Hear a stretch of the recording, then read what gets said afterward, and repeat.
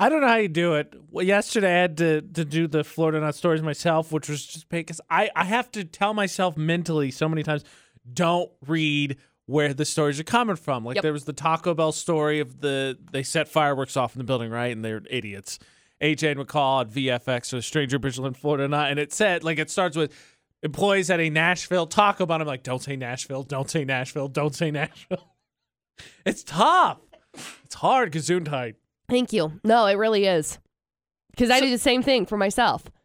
Yeah. Okay. So I'm glad that she's back because Thank you. I don't want to do it because I know I'm going to be like, all right, so a man in Florida. Crap. Well, there it is. 3 headlines, please. Okay, headline number 1. Some guy stole a ring from his girlfriend, pawned it, and then used the money to buy her an engagement ring? Question mark? I mean, it's technically an upgrade. Well, yeah, but, it was hers in the first place. Get your own money. There's story 1. Story number 2, some guy got arrested after calling a bomb threat into work because, quote, he was having a bad day. This is the second straight day of bomb threats. I know it. And then we got story number 3. 31-year-old lady risked the lives of multiple people because she decided to just blow through red lights going 100 miles an hour because she, quote, wanted to test her faith with God. I think there's better ways to do that. Mm-hmm. Like, I'm not the foremost expert for sure on that one, but I think there's pilgrimages. I think you could Jared Leto it out into the desert. And not bring your 11-year-old daughter with you. You could meditate would probably be a good place to start. So there you go, 3 crazy stories. Gosh, like the extreme levels of violence. Yes, indeed. Oh, boy.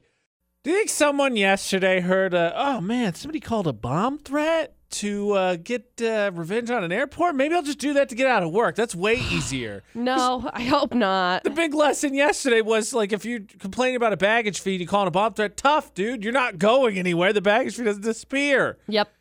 AJ and McCall and VFX, Stranger Bristol in Florida. And I mean, Andrew, what do you say in that situation? Sorry. Yeah. I didn't know I couldn't do that. Oh, I'm my sorry. bad. I'll try not doing that next time. Oh, my gosh. 3 headlines, please. Okay, headline story number 1. A 29-year-old guy got arrested on Tuesday after stealing a ring from his girlfriend. He then pawned it and used the money to buy an engagement ring for the same woman. Now, they are no longer together because I can't even imagine. So he pawned this ring for $4,500. So it was a nice ring. Well, that's what I was assuming, because no matter what, the engagement ring would be a downgrade, because the pawn shop's not going to give you fair value. Correct. So I don't want to see his mugshot. I want to see what the ring looks like. It'd be nice to know. I want to see. You kind of hope it's ugly, don't you? Anyway, if anything, he told the police that he went back to the pawn shop a month later trying to get the ring back, but was told it had been, quote, melted down for scrap, which is what a lot of the times that's what happens. So anyway, she was mad. They broke up. And there's story 1. That's bad. Oh, yeah. That is bad. Story number 2, some guy thought he came up with a clever way to get off work last week, but unfortunately for him, his plan bombed. Obviously. So this guy called in a bomb threat to the water treatment plant he was working at. He told the investigators he did it because he was having a bad day and just didn't want to go into work because it would just make his day worse. So he then got arrested with making a bomb threat. And I just don't understand. Just call in sick. If you're not really feeling it, or, hey, I need to take a mental day. Somewhere in here is the lecture about, don't be afraid to take the time for you. But right. I mean, if you feel the need to call in a bomb threat, I think we're a little bit past that part. Oh, There's a couple other things to address. Very much past that. So there's story 2. And story number 3, a 31-year-old woman risked the lives of multiple people, including her 11-year-old daughter, because she sped down the street at more than 100 miles an hour, blowing through red lights. And when the cops asked her, why did you do that? She said she, quote, wanted to test her faith with God and let go and let God take the wheel. When Carrie Underwood says, Jesus take the wheel, right?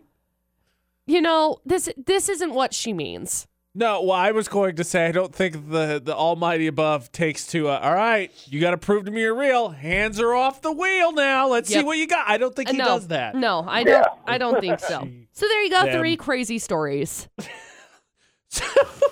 One is definitely dumb, if I may, Andrew. But I would say that getting proposed, I mean, melting down kind of brought it back for me. But I would say the wanting to propose and all that kind of makes people crazy on both sides, especially men, because you want to do it the right way. So maybe not that one.